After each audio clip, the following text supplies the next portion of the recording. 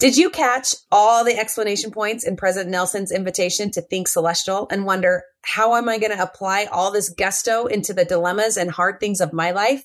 Well, that's what we're going to be talking about today.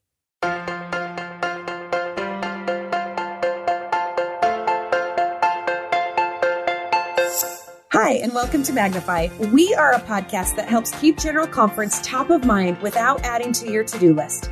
I'm your host, Catherine Davis, a mom, a seminary teacher, and a big football fan who loves God. And I am so excited to learn and be inspired with you. We know life is busy, and we are here to lighten the load by bringing you weekly spiritual reminders that will leave you feeling a little bit better than before. Kaylen Nelson is joining this conversation with me to chat about President Nelson's address, Think Celestial. Kaylen, I really am so excited that you're here. Thank you. I'm overwhelmed, but I am grateful to be here too. I think that this is a beautiful opportunity. I feel very blessed. How was conference weekend for you as a new mom? Was it different? Was it harder? How was it? We had a great weekend. I think it was one of the first ones we haven't had a lot of family around. And so it was just the three of us, and Louie's learning all sorts of new tricks and eating rice puffs. And anyway, so he was very entertained and we were entertained. So I don't know. We had a great time. How was your conference weekend? It was great. It was a little quieter because I have one daughter in Israel and one son on a mission. Oh, and so it was a little smaller and my heart hurt a little bit, to be honest. But I also loved the idea that we were all watching it together, right? That we were all able to watch those talks together. And my son even said, he emailed right before conference and said, I am so excited for conference. And then ... Mom, did you hear that? I'm actually excited. And so I just thought, oh my word, like my kids are all over the world, but we all get to listen to the same messages and be together in different places. Isn't it such a bummer that he comes to that when he's not with you and you're like, why could I not have enjoyed your conference loving a little bit more? But it's like, sometimes I guess they have to leave to do new things, to appreciate the things that you want them to, and to implement the things that you've always taught them to do. Anyway. Right. Which is kind of beautiful to see. Like I talked to him on Monday after conference and he held up this little notebook, flipping through the pages. Look how many notes I took. And then he said, Mom, did you know this? Did you know this? Did you know this? And I kind of kept thinking, yeah, we've talked about it a bazillion times, but yay, that you're learning it now.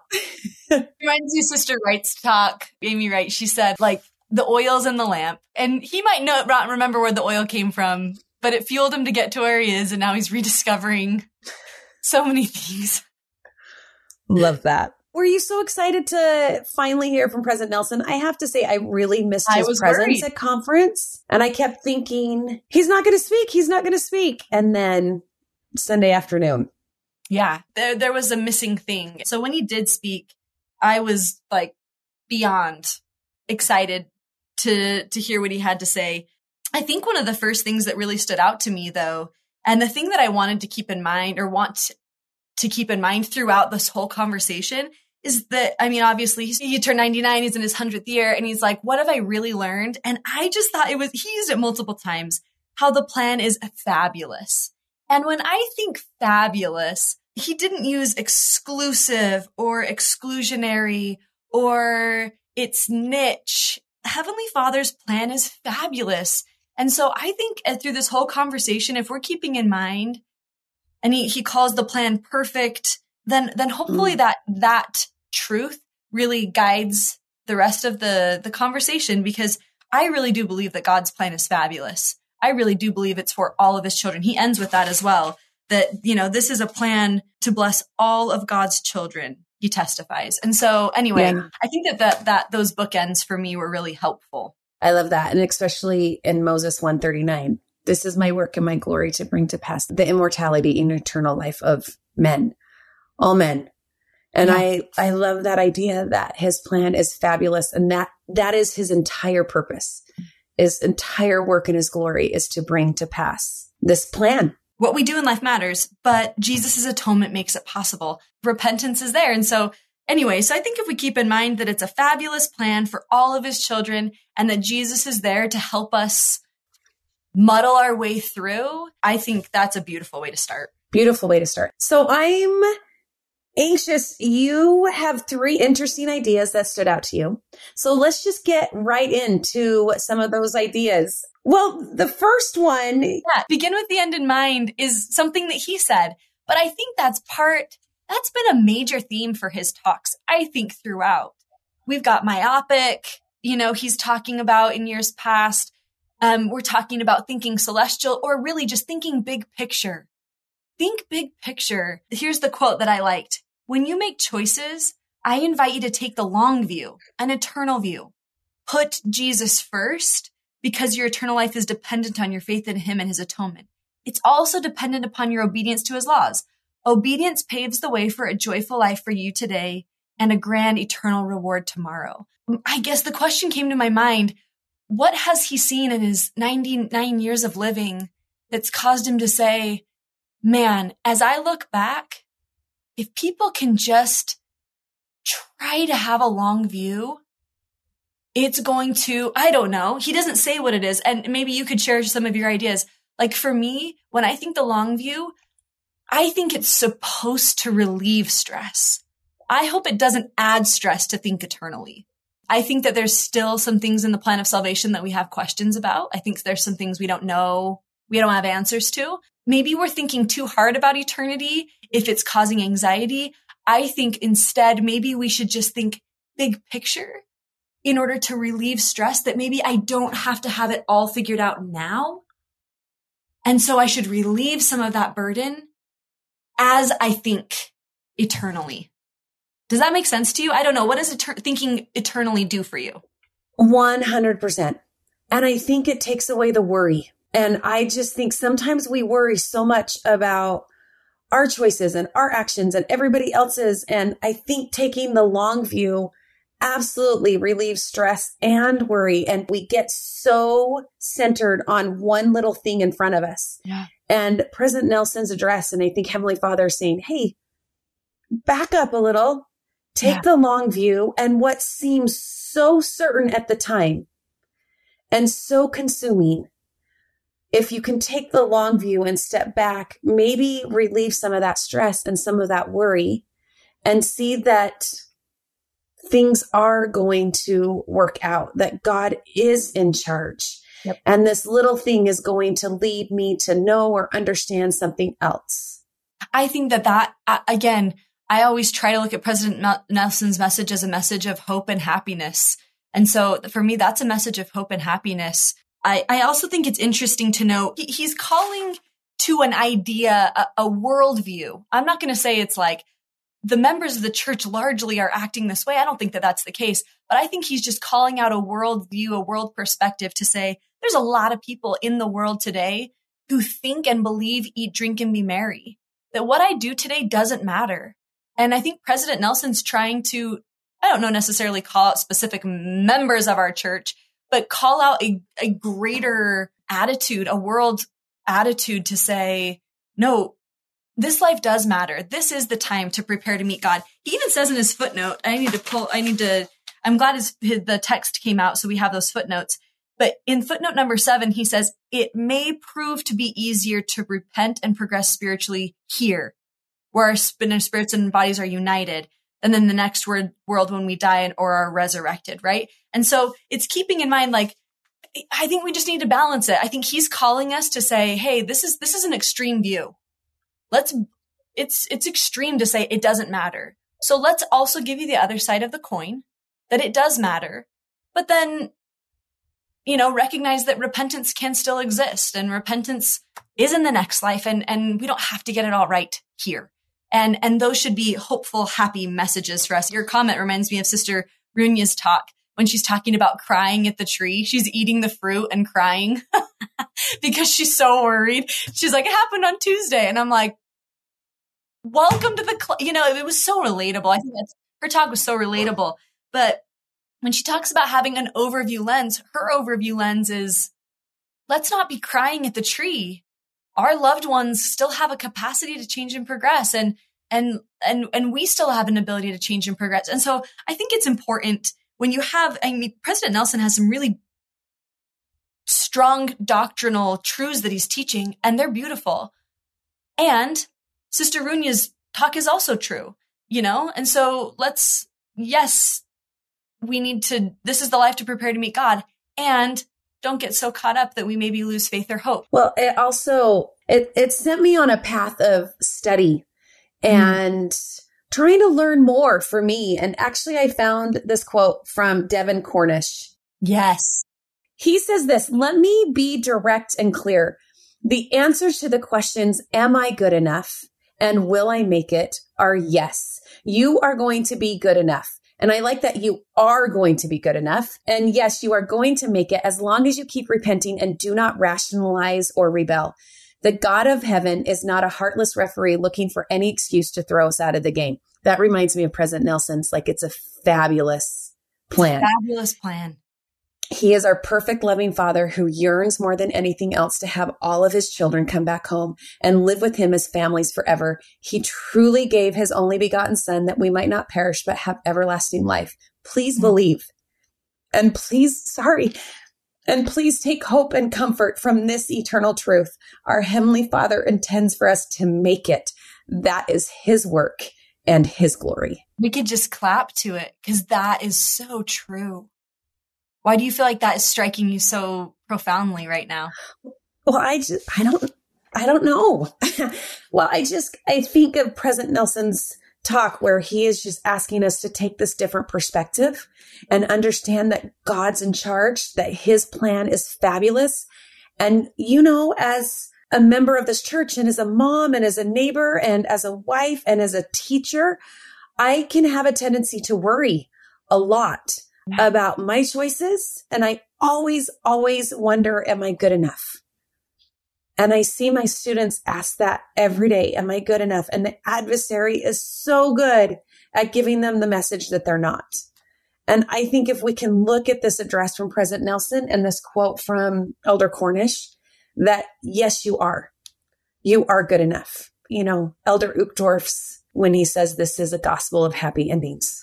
And I think President Nelson is making sure that we don't take that message, which is so true, too far to the extent that we say, and therefore it doesn't really matter what you do because Jesus loves you, right? And it's like, no, if you love me, keep my commandments. And so I think it's just, this talk has been a practice for me in balancing, making sure that I am balanced in my justice and my mercy and in my obedience, but also in my grace. I also thought it was interesting. Sometimes I think as Latter-day Saints, our long view is like, okay, so life is basically going to be miserable and then I'm going to be happy later.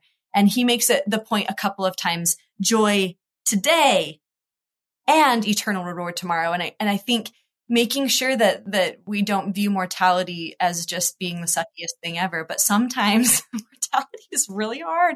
And so it's trying to, other President Nelson talks, trying to find joy as a Latter-day Saint, no matter our circumstance. I think that there's an element of that in here to say, don't think that it is only a reward later. And I do agree where he says our choices matter.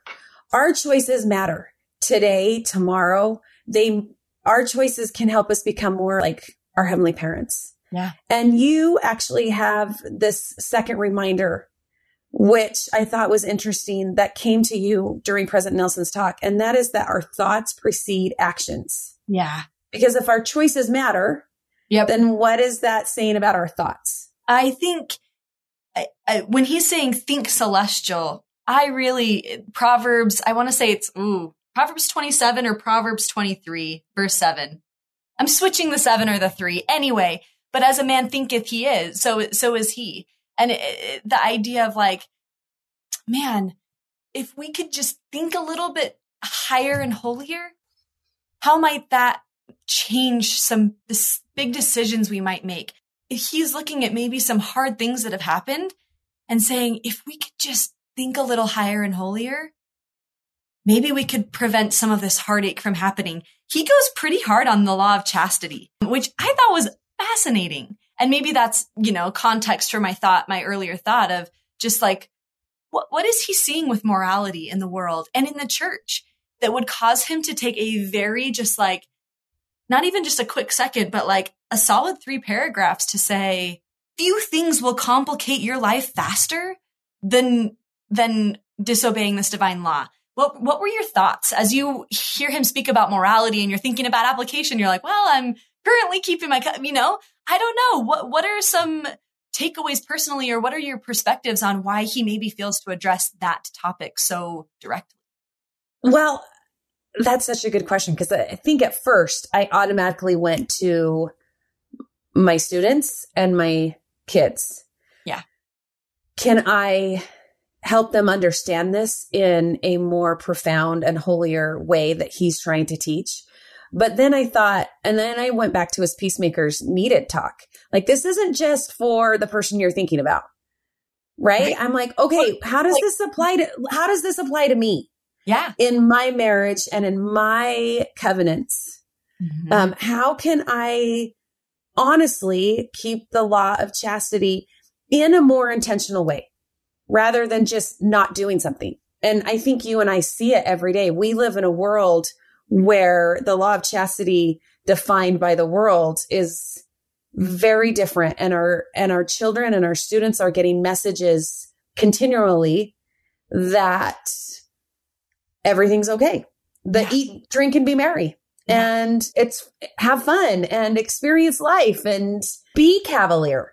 Like, it's fine. Express yourself, experience life, and it's fun. Right. And so I just think, why is it so important? How can this keep us close to our Heavenly Father and to the Spirit? And I think there's a lot more to it than rather just dismiss it. Does that make sense? Oh, absolutely. And I think that's like, was my fear is like, am I dismissing a message that's really important because I think, well, I'm a married woman, so it's not applicable. I actually asked my students, so I'm teaching at BYU right now, just as a visiting instructor. And I asked all my classes, my Living Prophets classes. So it's, very relevant to our class outcomes, et cetera. And I just said, what's the takeaway? You don't have a boyfriend right now. You don't have a girlfriend right now. You're married. What's the conversation about the law of chastity? Why is it relevant? They said some fascinating things. They were actually extremely passionate. Tons of hands, just like so on fire. And some of the things they mentioned were like, this needs to be, we're so glad he mentioned it because we need to have healthy conversations about sexuality. And if President Nelson mentions it in his talk, if anyone studies any talk with their family, like, we should study the prophet's talk. And maybe this will be a good segue for you to say, we're sexual beings. This is part of the plan. We need to understand what's appropriate and what's not, but we also need to recognize that these feelings exist and that we need to talk about this in healthy, open ways instead of dark, scary corners and in filthy ways or in casual ways. And so they love that. And the sacredness of those feelings. Absolutely. And empowering youth and young adults. So I'm teaching currently pretty much all Gen Z. This is Gen Z saying, we wish we had more healthy conversations about sexuality growing up. And they're not that far removed, And so we hope that this, maybe for families is a good segue. But also the thing that they said was they thought that sexuality and intimacy, that their knowledge had a direct impact on how they acted upon it. So if we're thinking celestial about intimacy, then maybe that will, again, affect our actions, because our thoughts, how we think about something, precedes how we participate. And as a married woman, I thought, so, those were some things that they were seeing. But as a married woman, I thought, how am I engaging in a world, in that worldview? And am I ignorant to think that worldview of casualness or whatever doesn't have an effect on me? Far be it from us to think that this doesn't destroy marriages. The scripture, I want to say it's 2 Nephi, so you can correct me. I'm not the best at the numbers and the chapters, but to pacify and lull us into carnal security. Carnal security. I'm good. My marriage is fine. I would never. She would never. He would never. Watch, think, do. watch, think, do. It wouldn't read, you name it. Yeah. It doesn't affect me. And so for me, it was a call to be cautious of the things I consume, for me, genuinely. So that was a theme that I saw. You know, if we're thinking, you know, maybe thinking is easier to control than changing everything we do in our lives to be celestial. And it's like, yeah, I can think better. I can try to give the benefit of the doubt to someone right. I can think differently. And through my trials, I do think, I just want to point out just this difference that I saw in the text in his paragraph. Notice the exclamation points, but then also the periods. When you're confronted with a dilemma, think celestial. Tested with temptation, think celestial. When a loved one lets you down, think celestial. When someone dies prematurely, think celestial, period. It doesn't have to be happy every time. Or like exclamation point, like we can have a positive attitude, but sometimes it stinks, period. Still think celestial. When someone lingers with a devastating illness, think celestial, period. Devastating, hard. When he's not telling you not to feel it. Yeah, he's not saying don't feel it. When the pressures of life crowd in upon you, think celestial, exclamation point. As you recover from accident or injury, as I'm doing now, think celestial, right? Positivity and trying to think optimistically, all of those things are good. But then he's got a couple periods in there saying, he's not trying, you don't need to sparse out what's actually sad and what's not sad, you know, but it's just to say there are times when the emotion is real and it is a physically difficult act to try to have an eternal perspective when something really, really hard hits you. But even then you should still. And that is not what he said, but that's what his punctuation taught me in that paragraph, that I thought the text was like, wow, what an interesting, clearly conscious choice he made here. And when there's a period instead of an exclamation point, when there's emotion and when there's hard, how can thinking celestial bring hope and relieve stress and worry? I hope it does. Sometimes it does it better for me than others. It's not the silver bullet, but I don't think he ever says it is. I think he says, this will help. So my last one, and I thought this one maybe only had a paragraph, but I was also just some good one-liners in here of just like, where am I turning for peace? Like, he is my solace. The quote that I loved is, as you think celestial, you'll find yourself avoiding anything that robs you of your agency. Any addiction, be it gaming, gambling, debt, drugs, alcohol, anger. That's not one we normally think of. Pornography, sex, or even food offends God. Why? Because your obsession becomes your God. You look to it rather than to him for solace. I was just like, oh man, ouch. Like mostly like an ouch, but also like, yeah, I mean, he doesn't list a lot of things on there that for me are a solace and a peace giver. My endless scrolling, my mindless, endless Instagram, TikTok scroll to just like numb the pain of the day and to just get a break. And I am not saying that you should never do that, right? And I don't, you know, he's definitely not saying you should never eat food, obviously, right? So it's not saying that there aren't sometimes things that kind of help us get out of a funk, but where do we look to find solace instead of him? If you struggle with an addiction, notice the shame conversations of the 90s and 2000s. They are not here. They are not like, if you are gambling and having sex and looking at porn, like, you know, there's no shame here. It's just an invitation to seek help, spiritual and professional, because these are real and these happen, but don't let an obsession rob you of your freedom to follow God's fabulous plan. Man. So I was just thinking, you know, fill in the blank. I will just feel better if I can blank. Yell at the person who wronged me, seek revenge, reply on the comment, the post, send that text message so that they know how I feel. Who knows? If I just lose myself in this form of media, I'll feel better. Or if I ignore it. If I just ignore how I'm feeling. If I just ignore it and bury it under my hobbies and busyness. Yeah. Or my scrolling or my whatever that is. If I can numb myself with this substance, I'll be good. If I can just fill myself my stomach, my mind, my whatever. And anyway, I was just trying to brainstorm, how we maybe turn to other places. Now, again, not to say that an episode of your favorite TV show at the end of a day can't help you like process emotion or process some things. Again, totally not the point to say that we should only be, right? We're not living in temples. Yeah. We're living in the world, right? So we're acknowledging that. But I also think that there's just this pause of a minute to say, am I also seeking solace from the person who can truly give me solace and not just my vice or my thing that I turn to, worldly or whatever? Where do I turn for peace? And even if, let's say, we need to, like you said, decompress with our favorite show, that's great. But are we still turning to the Prince of Peace to find peace?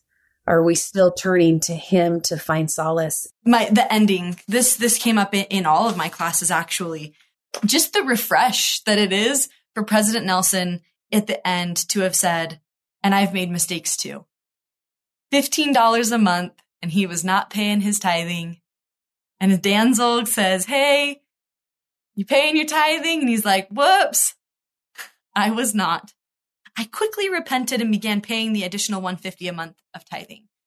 I don't want to take this too literally with tithing, but notice he doesn't say, and then I calculated the backlog for the last 7 months of the stipend, and then I repaid it all. And then once I had repaid it all, then I felt like I had truly repented. He doesn't say that. He says, I began paying that, $150 a month. Making restitution is real. It's a real part of the repentance process. We need to make the wrong things right. But how often do we hold ourselves back from moving forward and beginning new because we feel so strongly that we need to wait until we have really taken care of every little single thing that could have ever possibly, and we prevent ourselves from just cut it. Cut, be done, start today, move on. If the atonement of Jesus Christ is real, then yes, we need to make restitution when that is called for. We need to say sorry, we need to whatever, but then move the heck on and stop holding on until you feel like you could then say, with the tithing, I paid it all, and so now I'm good. It's like, no, Jesus Christ's atonement is the thing that's going to help us resolve those things. Our job is to be better today and to move forward and stop holding ourselves back until we back pay. We don't need to back pay. We don't need to feel the need to back pay for everything we do. Again, restitution is real. But I think Latter-day Saints, we do that all the time. I think in his Think Celestial, it's saying things have happened. Let's go through the repentance process, though your sins be as scarlet. Like, let's move. And then once it's done, let's move the heck on and try to be better. And believe in the atonement of Jesus Christ. Because maybe that backlog pay is at your core a feeling like maybe you don't deserve or believe that he's willing to do that for you. I don't know. There's so much. And Kaylen, I just have to say, I've loved this conversation so much and as I prepared for this conversation, because it brings me back to something President Nelson says in the middle of his talk. Please do the spiritual work to increase your capacity to receive personal revelation. It's got to be it. This talk is not an island. This talk is a conversation. Talk is one point in a conversation about life and eternity. A conversation started eons before. Alma's having it with his sons. We're having these conversations all the time. And so putting this talk in the conversation. But I do think that if we are thinking a little more consciously about how we can personally be a little bit more like our heavenly parents today or Jesus Christ today, then I think there could be nothing more beneficial to the membership of the Church of Jesus Christ of Latter-day Saints. And maybe it could prevent us from making some decisions that could bring heartbreak. Because I also think in his 100th year, he can look back and say, man, some of these addictions, obsessions, I like the word obsession, these addictions, obsessions, these choices can really change your trajectory. So, Kaylen, as you've done the work with President Nelson's talk and other talks, but particularly with this talk, what have you learned about the Savior? I've heard it said of Jesus that sometimes we overemphasize one of his two titles. We have Jesus, and then we have the Christ. And the Jesus is the warm fuzzies, the woman with the issue of blood, the lepers. We have this aspect of his character and his nature, which is to acknowledge sinners, strugglers, people in pain, to see and recognize that. And we also have the anointed one who is sent forth to do his Father's work. And he does them both perfectly. He is the kind and loving man, deity, brother, elder brother that I always hoped he would be. But I cannot divorce that from the divine laws that have been decreed, from the commandments that he sets forth. He is both. And so this talk for me, I guess it helped remind me, is that Jesus is the Christ. And he is both. And so if I am feeling hopeless, maybe I'm overemphasizing his call to repentance. And maybe I need to balance myself in remembering that he is Jesus. But if I am feeling comfy, cozy, and I'm like, it's all good, Jesus loves me, then maybe this is a call to say, but he had a mission, and his mission wasn't do whatever you want.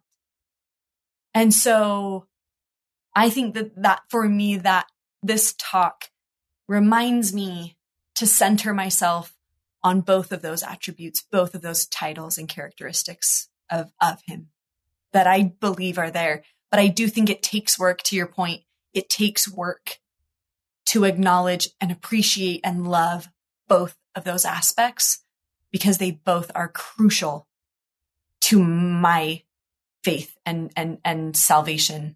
So, Kaylen, we love to end each show with a small and simple thing, a challenge or an action that we can take throughout the week to help us be a little bit more, or think a little bit more celestial. So what's one thing we could do today to think celestial? Oh man. I honestly, the one thing is to think celestial. You know, like the title is the action. The title is the takeaway. But thinking celestial, thinking like Jesus Christ would think. And maybe it's this simple, hear him. Yep. Take his name upon us. Huh? Is this all the same message? Yeah, it is. Is he rebranding it so maybe we think it's new and fresh, and all of a sudden we're like, oh, that, maybe he's putting it in 2023 terms, but he's saying this week, be more like Jesus Christ.